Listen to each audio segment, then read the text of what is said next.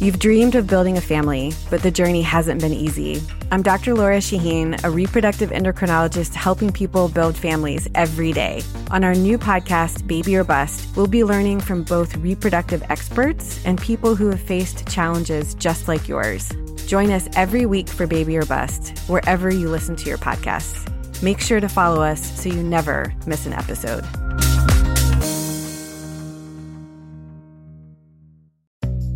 At SheFit, we know the fitness industry makes a lot of empty promises. We're done with shortcuts and quick fixes. No woman should be let down or held back, especially by her clothing. It's time to experience the only sports bra that's as strong as you are. Available in the widest range of sizes, easy on and off, with 50% less bounce than the Nike Pro. It's time to feel real support from SheFit. Save $10 today at shefit.com/2022.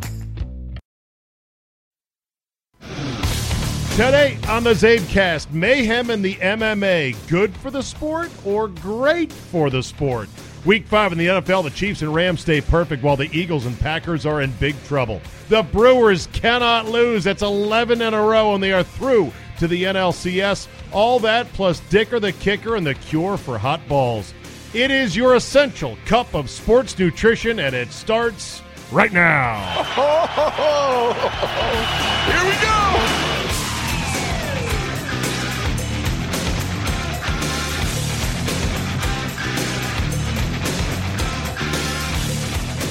Monday, October 8, 2018. Thank you for the download. The Zabecast will be your essential day starter, a 45-minute run through the most interesting and relevant things in sports and beyond. Not comprehensive, mind you, but certainly essential. All right, let's start out in the desert where UFC 229 was spectacular. Oh, I know, I did not watch it. I don't have buddies that get these fights.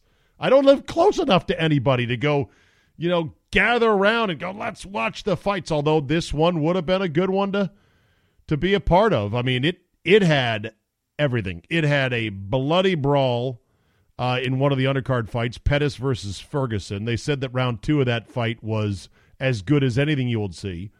They had Derek Lewis, the heavyweight, with the interview of all time afterwards, in which he explained why he took his pants off before being interviewed by Joe Rogan. We'll get to that bite in just a second.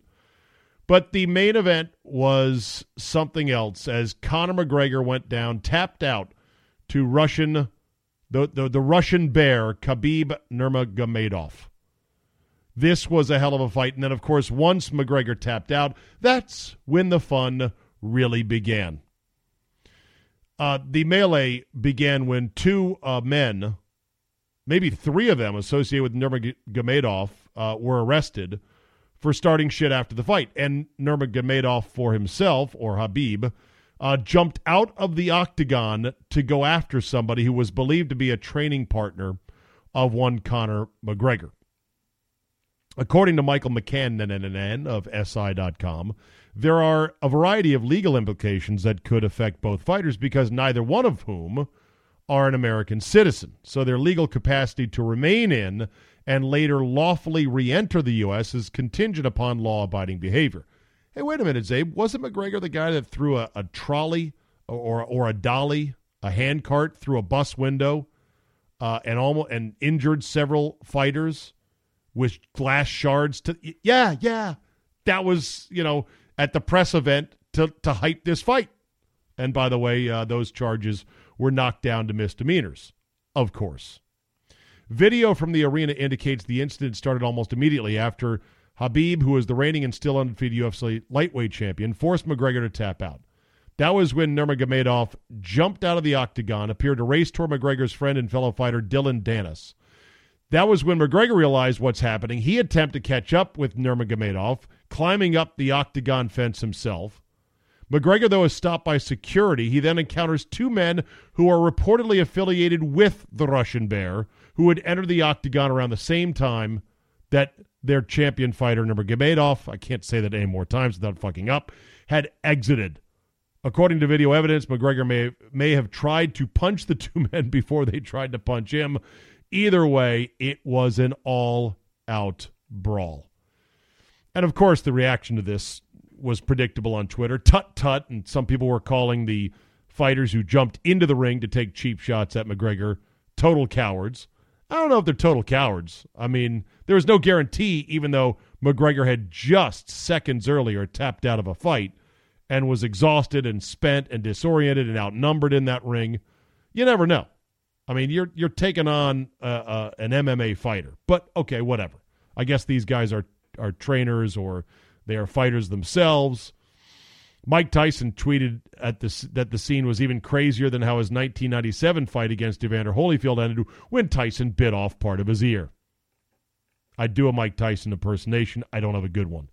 High-pitched voice, you get it, and a lisp. Okay, great. In the presser that followed, Nurmagomedov apologized to the Nevada Athletic Commission and to the city of Las Vegas.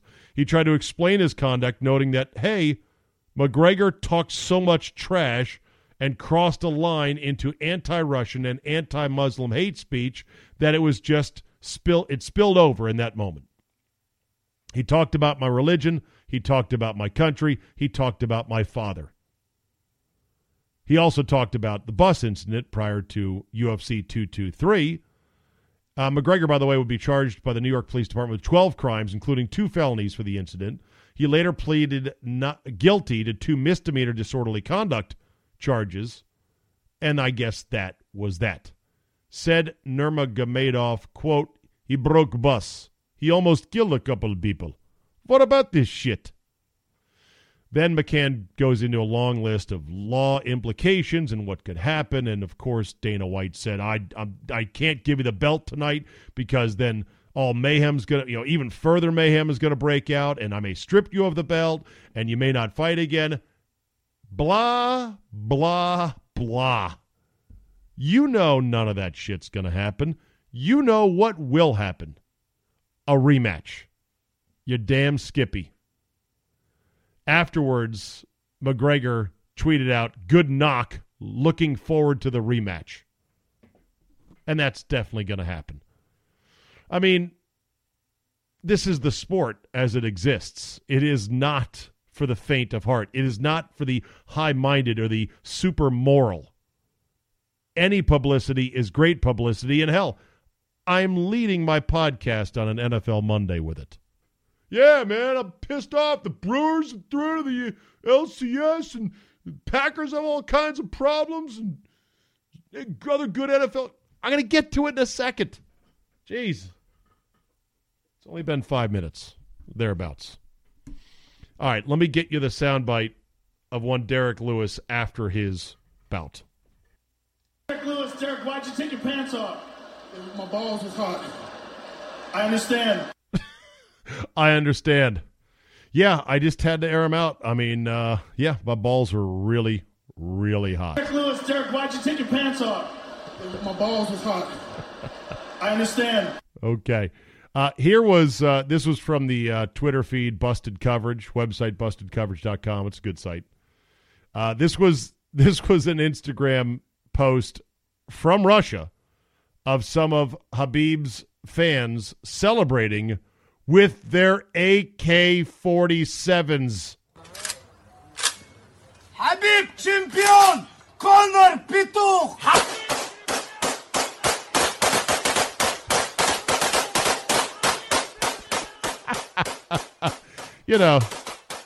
Just random gunfire into the Russian night. No big deal.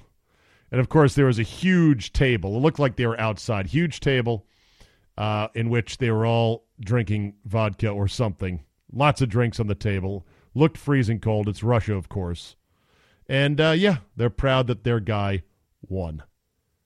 By the way, is there an EA Sports curse for MMA? Because both Conor McGregor and Ronda Rousey appeared on the cover of EA Sports' video game for UFC and MMA, and both of them lost after long layoffs. Of course, McGregor was off for a while because he was training to box Floyd Mayweather Jr. Floyd Mayweather Jr.? Yeah. And then he came back to the octagon, and he got beat.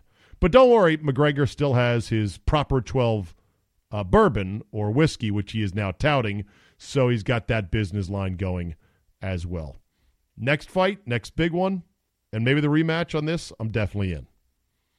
All right, let's talk some football.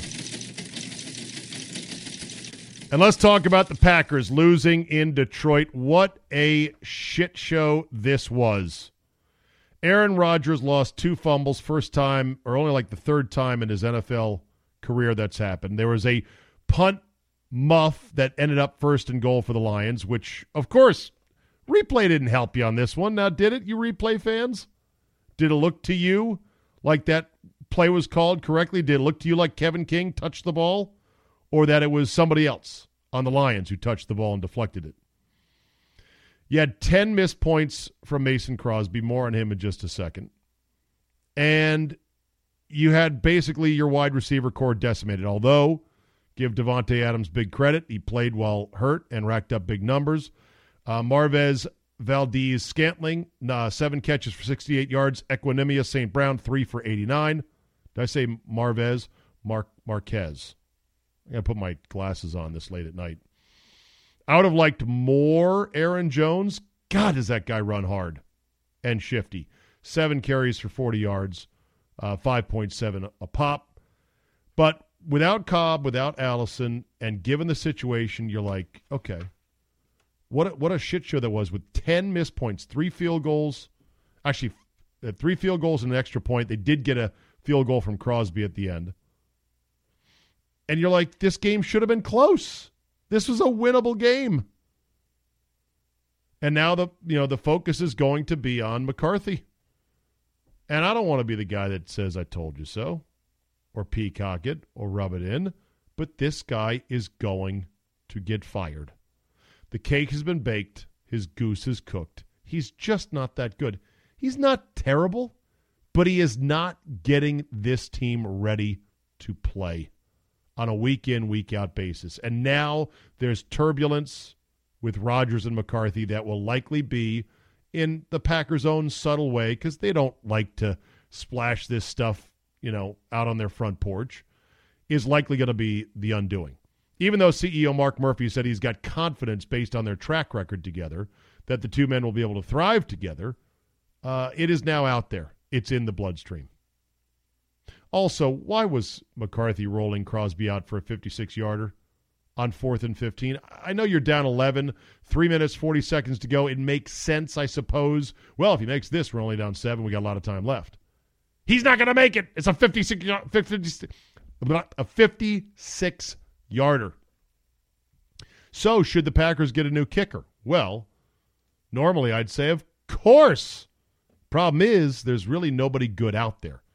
There's several teams that have already blown through not 1 but 2 kickers, and they're probably still searching. The Browns are one of those. They cashed out Zane Gonzalez early in the year. They got this kid, Greg Joseph, who stinks, and they somehow won a game on a Greg Joseph knuckleball. That was one of the ugliest game-winning kicks you've ever seen. The Vikings already cashed out Daniel Carlson, although the Packers may want to give him a call. And I went back and looked 2 years earlier at just, some of the worst kickers in the league. Chandler Catanzaro, Blair Walsh, Roberto Aguayo. They're all out of the league right now, as far as I can tell.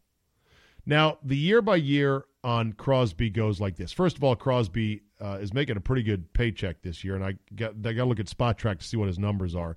But he's 34 years old, or as Galdi would say, in his age 34 season, and he had come into the game having hit 10 of 11 field goals.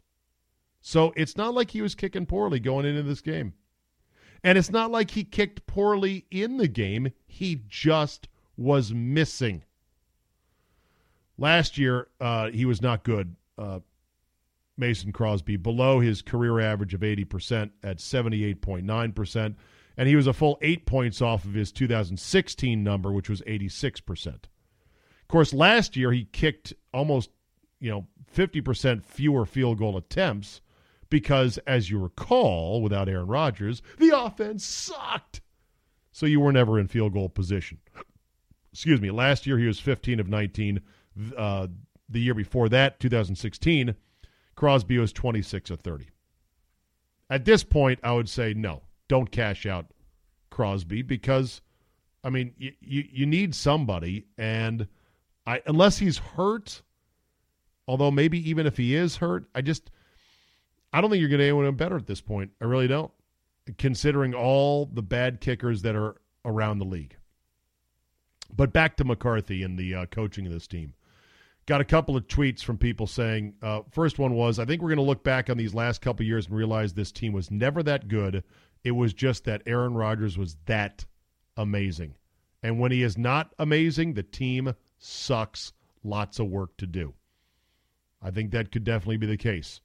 This one from another listener. Sorry, but a well-coached football team, Zabe, does not fall down by multiple scores early almost every single week. Yeah, I know, it's early, and yeah, I know they got time to come back. But why does it always have to be a comeback after falling behind so early? Players aren't doing their job, and neither are the coaches.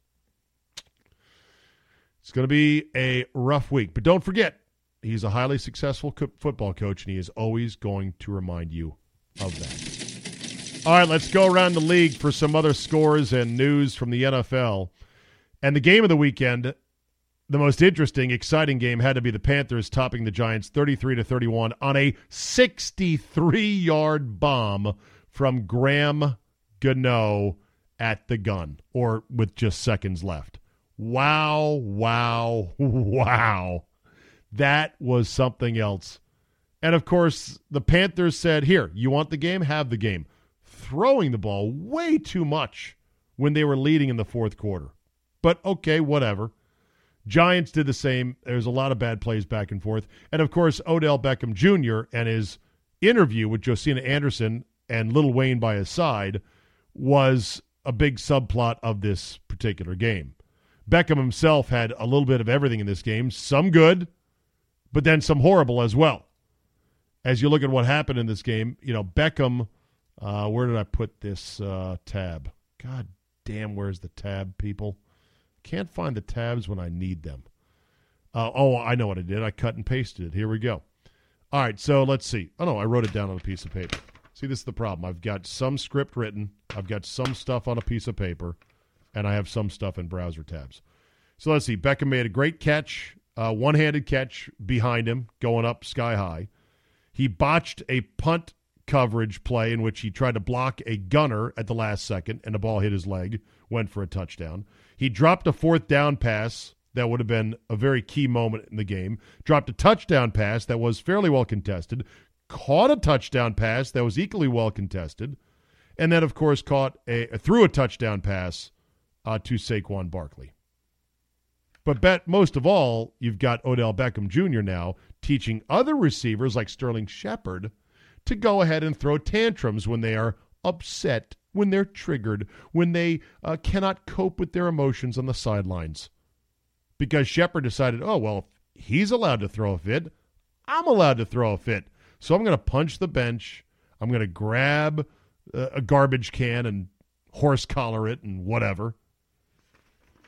The Giants are now 1-4, and they are done. Done for the year. Oh, I know what you're going to say. Don't write them off just yet. There's a lot of season left. What is the POF on teams that are 1-4? Probably pretty damn low. And they're going to be mopping up this Odell Beckham Jr. stuff all week long once the media gets their teeth into it starting early this morning on a Monday. God, is it great. I am so happy for this. You have no idea. So here's the Odell Beckham Jr. I want to play two quotes for you. The first one is simple, which is, okay, what is the problem, Odell Beckham Jr.? What is holding you back? I just haven't been in the situation. I haven't been in the place where I feel like I can really go out and do everything that I'm capable of doing. I don't get 20 targets like some other receivers. So is it the offense? Is it the scheme? When you talk about you're not put in a everything situation? At the moment, it's just everything. It's just everything. And not to say that it's not going to work, but at the moment, I feel like I work entirely way too hard. Isn't that what you want to hear from a guy you just backed up the truck to pay him a ton of money? I feel like I work entirely too hard. Okay, let's ask about whether or not you feel happy here in New York City. Would you be honest? Are you truly happy in New York? It's a tough question. Obviously, you know, I love seeing the sunshine all the time. I love being in LA. I just like that atmosphere. But this is where I'm at. This is where I'll be at. I remember before games, I used to get butterflies, or like good butterflies. Like I was anxious. And now when I step on the field, like it's something completely different. It's not butterflies. Like it's like I want to be here. Like I've been waiting to get here this whole time. I feel like a caged animal who gets this. This is my 60 minutes of play time. I can play with other people. We can play nice, or we don't have to play nice. But like I get to play and I get to do all this. This is my time to be out the cage. If somebody's messing with me during my time to be out the cage, like it's gonna be a problem. What on earth does that even mean? Did you understand any of that other than him hesitating to say, "Are you happy in New York?" The answer should be, "Of course I am. I just got paid.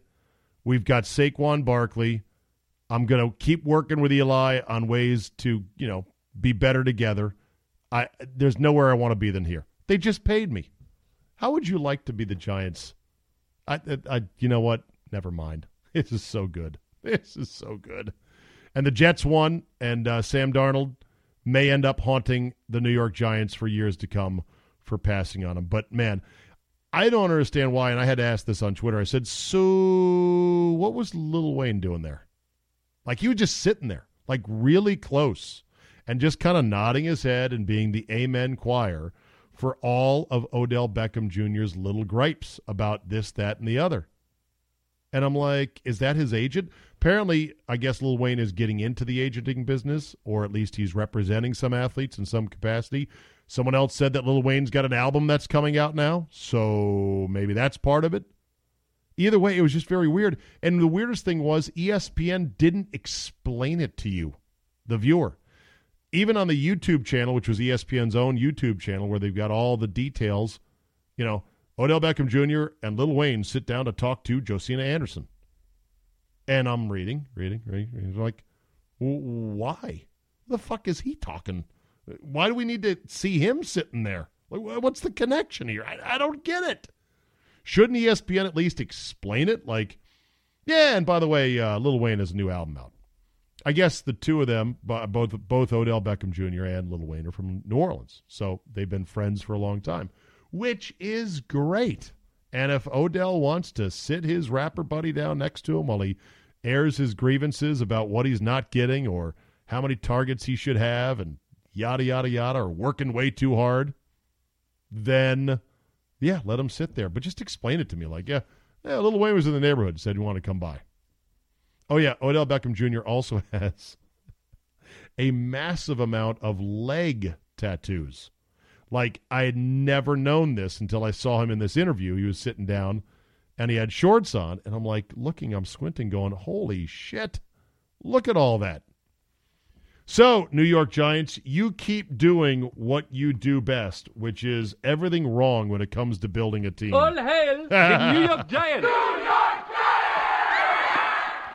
All right, some other games from the weekend. Bills edge the Titans 13-12, your final there. The Bills are the most maddening team in the league. You're like, do they suck or are they kind of competent? Who knows?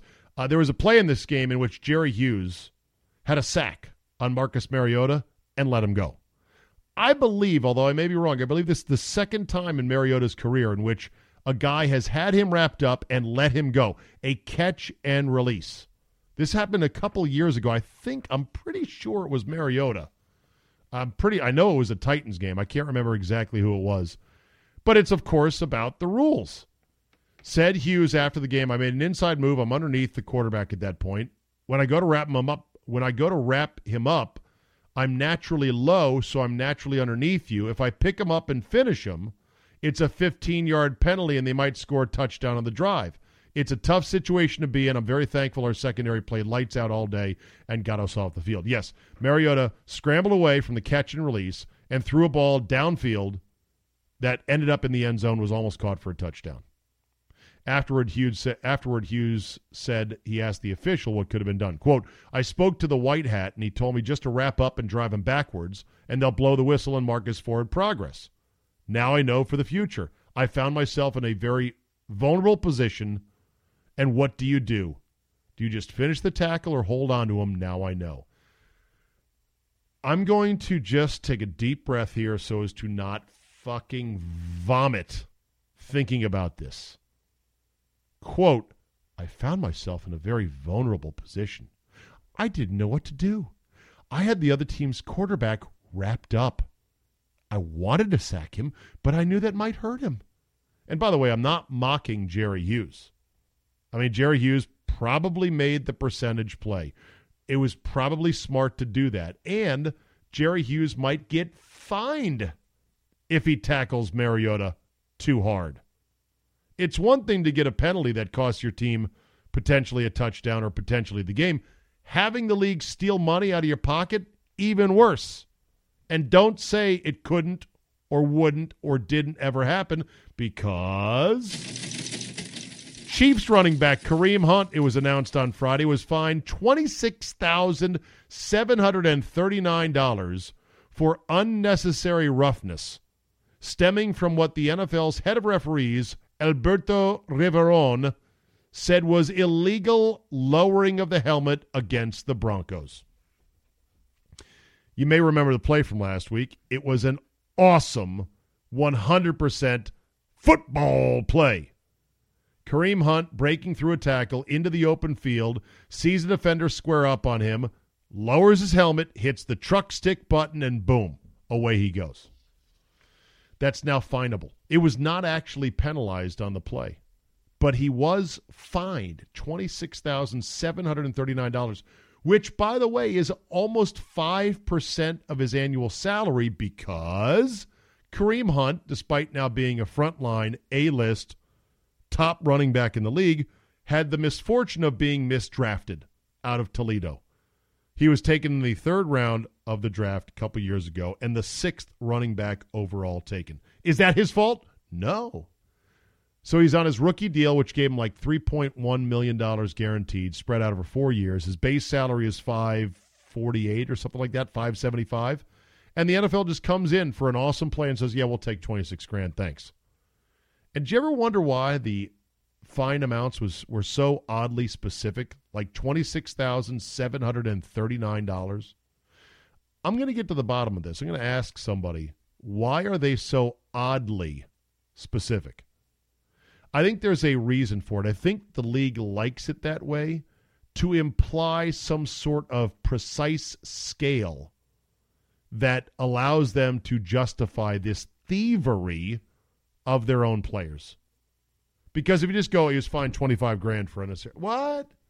You just took $25,000 from him? Like, if you make it an even round number, I think to the average fan it makes it look like you're just pulling it out of your ass. Yeah, give me $25,000. That was a dirty play. When you have these specific numbers, and the numbers, by the way, I know they're agreed upon by the Players Association, but this, I still make a big deal of this. It's small change compared to what people are used to seeing for fines, but it's still real money. And some of these guys, not all of these guys blow $26,000 in a weekend at a club. Some of these guys are like, fuck, that's bullshit. I would have rather gotten the 15-yard penalty than to have 5% of my salary taken away for a play that most people would deem awesome. Let's see here. Browns beat the Ravens 12-9. Joe Flacco sucked in this game. The Browns won the game, lost the game, won the game, lost the game, then finally won the game on an awful knuckleball field goal that I talked about earlier. This kid, Greg Joseph, he's probably going to get cut after kicking that game winner, but it was absolute garbage. And the old and busted narrative of these Ravens are pretty good, man. Their offense is good. No. Now it's like Joe Flacco sucks. The offense stinks. What's going on here? Chiefs beat the Jaguars 30-14, and it was not close. They roll to 5-0 along with the L.A. Rams. The Vikings beat the Eagles to put them in trouble. I love it. Kirk Cousins was outstanding in this game. And I was reading some tweets from guys like Paul Allen, the voice of the Vikings, saying, no matter what happens this year, I'm glad that Kirk Cousins is our quarterback. He was fantastic today. The Vikings, we had said all along, a lot of us, Kirk Jerk said, this guy's really good. You know, he may not be this, he may not be that, but he's really good. He's a professional quarterback. Wait till you see him with a running game and a defense. And guess what? The Vikings have neither this year. They can't run it, and they don't have a defense, and he's still putting up great numbers. Granted, by the way, everyone's putting up great numbers in this current league that we live in, but Kirk is putting up really good numbers. Eagles are 2-3, and yes, they are in trouble. Someone said the stat of former defending champs that start out 2-3, it's not a good indicator. And Scott Lynn called this one. He said he was worried about his Eagles in this spot, and so he sure was right. Cardinals beat the Niners 28-18. I don't care about that game. C.J. Beathard is not an NFL quarterback, and so even sad sack winless teams like the Cardinals can roll into the Niners' home stadium and beat them, which they did. The Jets killed the Broncos 34-16. Vance Joseph is definitely not having the time of his life. A bunch of long touchdown plays here, and the Broncos continue to be absolutely terrible in the Eastern time zone, and Case Keenum stinks on ice. You should know that by now. My lock was a winner again this week. That's 5-0, people. The Steelers ripped the Falcons 41-17. The real story in this game, two things. One, Julio Jones was held without a catch and without a target and without any yards until very late in this game. I mean, to the point where you, as a Julio Jones fantasy owner, had to be like, what the fuck is going on here? A Steelers defense that couldn't stop anybody in the last couple of weeks, and Julio Jones is getting blanked in this game. Now, the real story in this game was, so my lock is now 5-0, right? I told you on Friday, I'm like, this is it, Steelers, 5-0, come on now.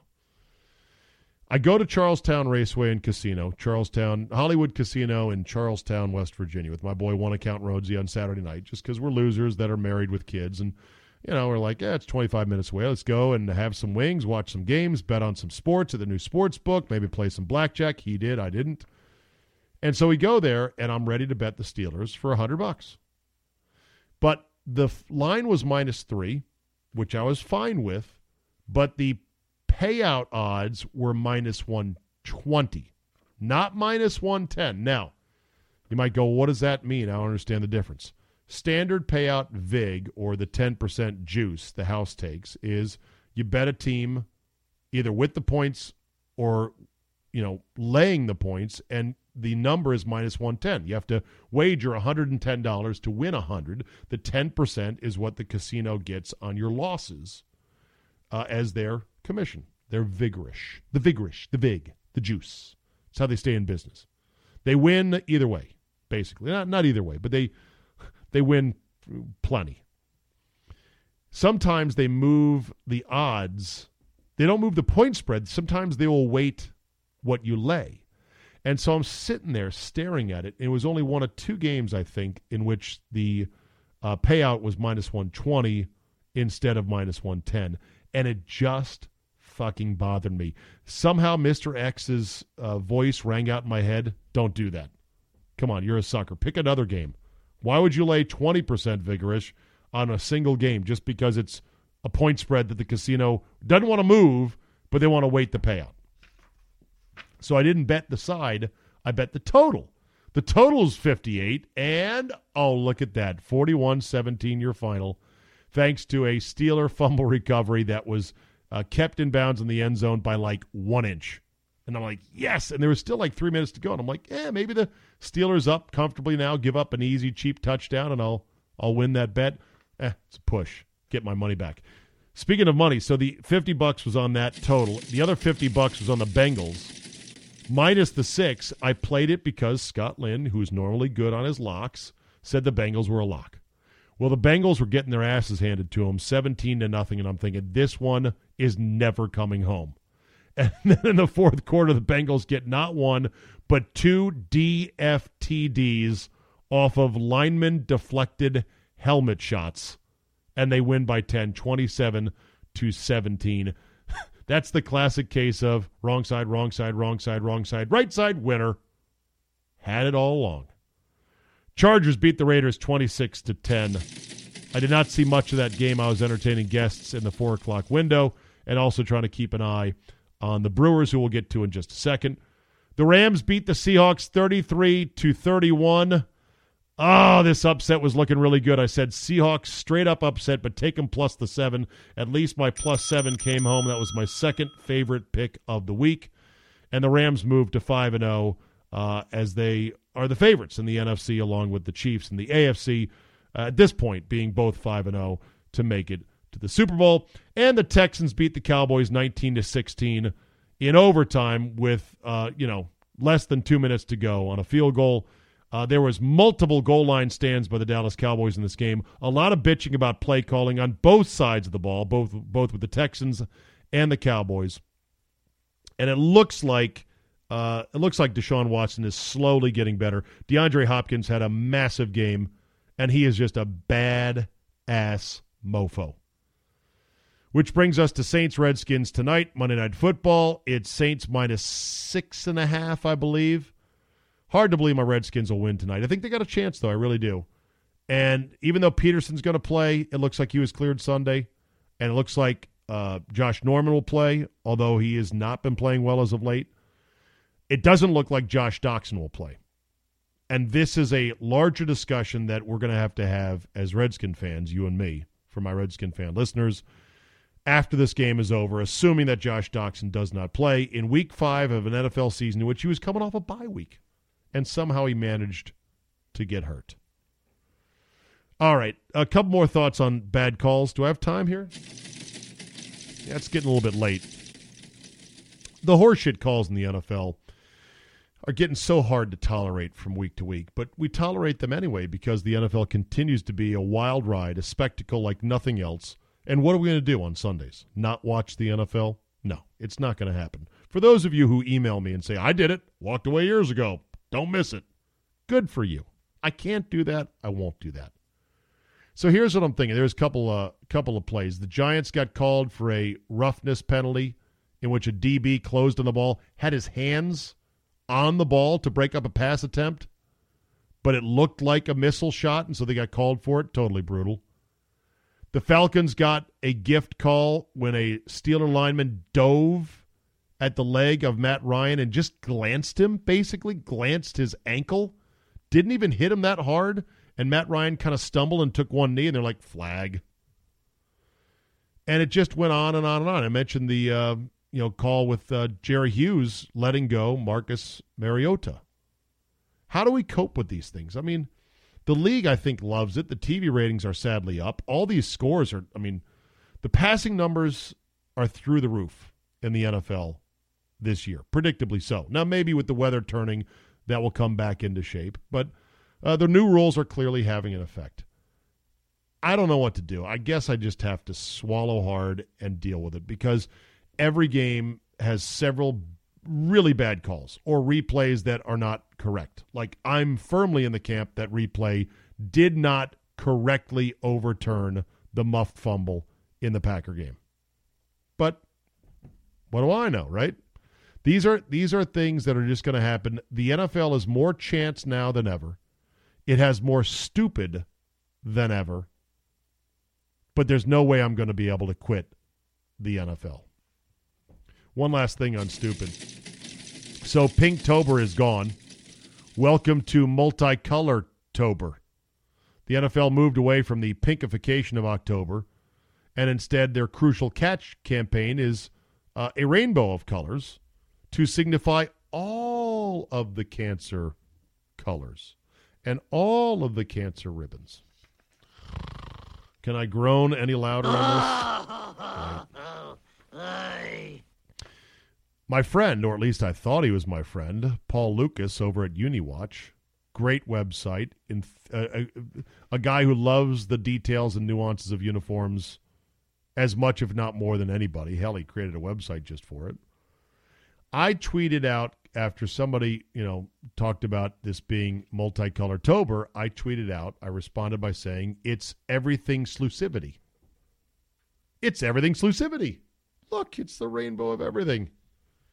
And Paul tweeted back, it's for cancer research, don't you? With that unmistakable tut-tutting tone that you can hear coming right through the Twitter feed. Tut, tut, tut, tut.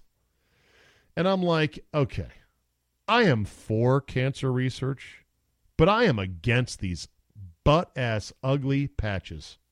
No, no, no, no, no. Plus, I'm just not so sure about the concept anymore. At least when you were pandering to female fans with your pinkification of October and breast cancer, sure, it was at the exclusion of all these other cancers, many of which are even more horrible and hideous than breast cancer. Of course, I'm against all cancer. Let me just say that right out of the gate. So they got away from the pandering, but now it's like, so what's the message? Hey, man, watch out for cancer. Okay, got it. So what should I be doing? Getting checkups. All right, I'll do that then. With who? Oh, my doctor. Right, I'll definitely do that. And just the rainbow.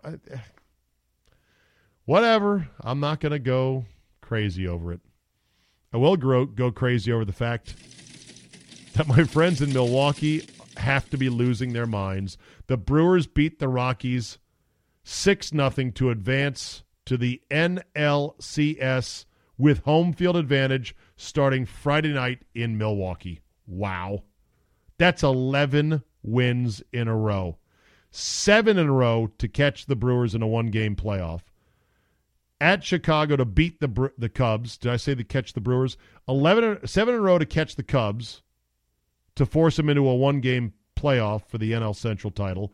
Go to Chicago and beat the Cubs at Wrigley to win the Central. Then they win the first 2 at home against the Rockies, holding them to like 2 runs in those 2 games. And then they shut them out in a frigid and drizzly Game 3 in Colorado, 6-0. Wade Miley, great outing. The lefty went 4 2/3, kept everything nicely in check, scattered a few hits around, kept them off the board. Big home runs from Aguilar. Even Arcia hit a home run, and he's not a good hitter. Broxton hit a bomb. I mean, it was great. And, of course, you've got the legend of Eric Kratz growing bigger and bigger all the time. The 38-year-old backup became the oldest position player to make his postseason debut since Lave Cross in 1905. Yes, Lave Cross. I believe that's not a misprint. I believe that's not Dave Cross. I believe it's Lave Cross. Great story. Great team chemistry. They are rolling right now, and boy, I just don't want to jinx it. And, of course, Scott Oberg, the donkey of the day, there it was, top 6, game still in the balance, 2 out, 2-0 Milwaukee. They got runners in second and third. Balk drops the ball while on the rubber. Then after it's 3-0, thanks to balking and a run, wild pitch, 4-0. Good job, Oberg. You're doing a great job out there. Thanks a lot for that. And I know that a lot of people said, that's bullshit, man. Why should that be a balk? Why should a run come in on that? Such a crucial run at a crucial time. Really? But according to the baseball nerds, there was like 3 different things that he could have done to cause a balk in that situation. A balk. That's not one of the weirdest rules out there. I have no idea what is. Real quick, college football. Best upset of the weekend had to be Texas over Oklahoma in the Red River rivalry. They don't call it the shootout anymore. Actually, the Red River Showdown is what they call it now. And it was a kicker named Dicker with the game winner for Texas. Cameron Dicker from 40 yards away for University of Texas, Red River immortality. Earthquake! He hit it! Dicker, the kicker, 48-45 Texas, with 9 seconds to go. Dicker the kicker, as Gus Johnson went crazy on that one. Cam Dicker is his name. 40-yard field goal, nailed it. He's a good-looking kid, and they caught him in a moment in which he kind of cocks his head on the sideline. I saw this gif. He's like, hey, what's up, man? I'm the kicker, My name is Dicker. You want to meet after the game? Because I'm about to win this bitch for Texas. By the way, it was not the biggest upset of the weekend. LSU got upset by going down to the Swamp on a day in which they unveiled a special Tim Tebow jersey retirement and a sign up in the upper reaches of that stadium, which obviously got a huge pop from the crowd. A lot of people had LSU on upset alert. A lot of people saw that one coming. Some people thought that Notre Dame was on upset alert going to Lane Stadium in Virginia Tech at night. A very tough place to play. Enter Sandman. Nope. Pretty much destroyed Virginia Tech in that one. Big flop for Virginia Tech. Biggest upset of the day. And this was a dagger. I found out about this in a funny way. I'm there at the bar eating wings with my boy One Account at Hollywood Casino, and a guy sits down next to us. He's got a purple shirt on. I turned to my left, and I thought at first he was an LSU fan. And I quickly saw that it was a JMU shirt, and it had the Duke's Bulldog logo on it. And I go, oh, man, I thought for a second you were an LSU fan. Would have been a bad day for you guys. And he goes, oh, no, it was a bad day. And I go, why? He said, we lost to Elon today. And I'm like, Elon? The highly ranked FCS program that is James Madison. In fact, number 2 ranked FCS program, or 1AA as I call them, as you call them, as everyone's called them for years. Yes, they lost to Elon, who was a 37.5-point underdog. 27-24 was your final. Davis Cheek hit Avery Jones with 1:17 remaining. It ended the Duke's record 20-game Colonial Athletic Association winning streak. It was, according to VegasInsider.com, the largest upset point spread-wise of this college football season, even bigger than Old Dominion stunning Virginia Tech as a 28.5-point underdog. And the Phoenix's win, that's Elon, was the 3rd biggest Vegas point spread upset ever. The biggest one occurred last year. Howard defeated UNLV in football 43-40 as a 45.5-point underdog. And in 2007, Stanford beat USC 24-23 with, I'm pretty sure, a young Jim Harbaugh as coach over Pete Carroll. They won 24-23 in 2007 when entering as a 40.5-point underdog. That's amazing. I knew that Harbaugh took over that Stanford program at low ebb. I had no idea they would be a 40-point. That's a conference game. Or as they would say in The Big Lebowski, that's a league game, Smokey. 40.5 points, and Stanford beat USC 24-23. So, sorry to all my JMU friends for a dagger of a loss this weekend.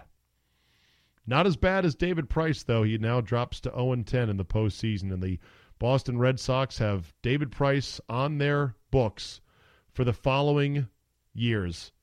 The following amounts: 31 mil, 32 mil, 32 mil, 32 mil, each of the next 4 years. He's got a player option on each remaining year. I don't think he's going to opt out of his deal. David Price in the postseason continues to, as Homer Simpson once said in The Simpsons, suck the biggest suck that ever sucked a suck. All right, that'll do it for me. God, it's 1:15 in the morning. I know I've left a lot of stuff from the weekend on the table. Didn't get to it. I will tomorrow, I promise. Redskins Saints Monday night. Andy Poland has promised me he will be awake as the final horn goes off, so we'll have live, fresh post-game tomorrow morning on Redskins and Saints. Thank you for starting your day out with me for the Zabecast, your essential 45 minutes of me. If you can't listen to any of me during the day, whether it's on Bob and Brian at 9 a.m. on 102.9 The Hog in Milwaukee, whether it's for me for 3 hours from 4 to 7 p.m., normally on the Team 980 here in D.C. Will be 2 hours on Monday night because of the pregame show. Then by all means, download and subscribe to this podcast and listen every day. Thanks for listening, everybody, and we will see you tomorrow.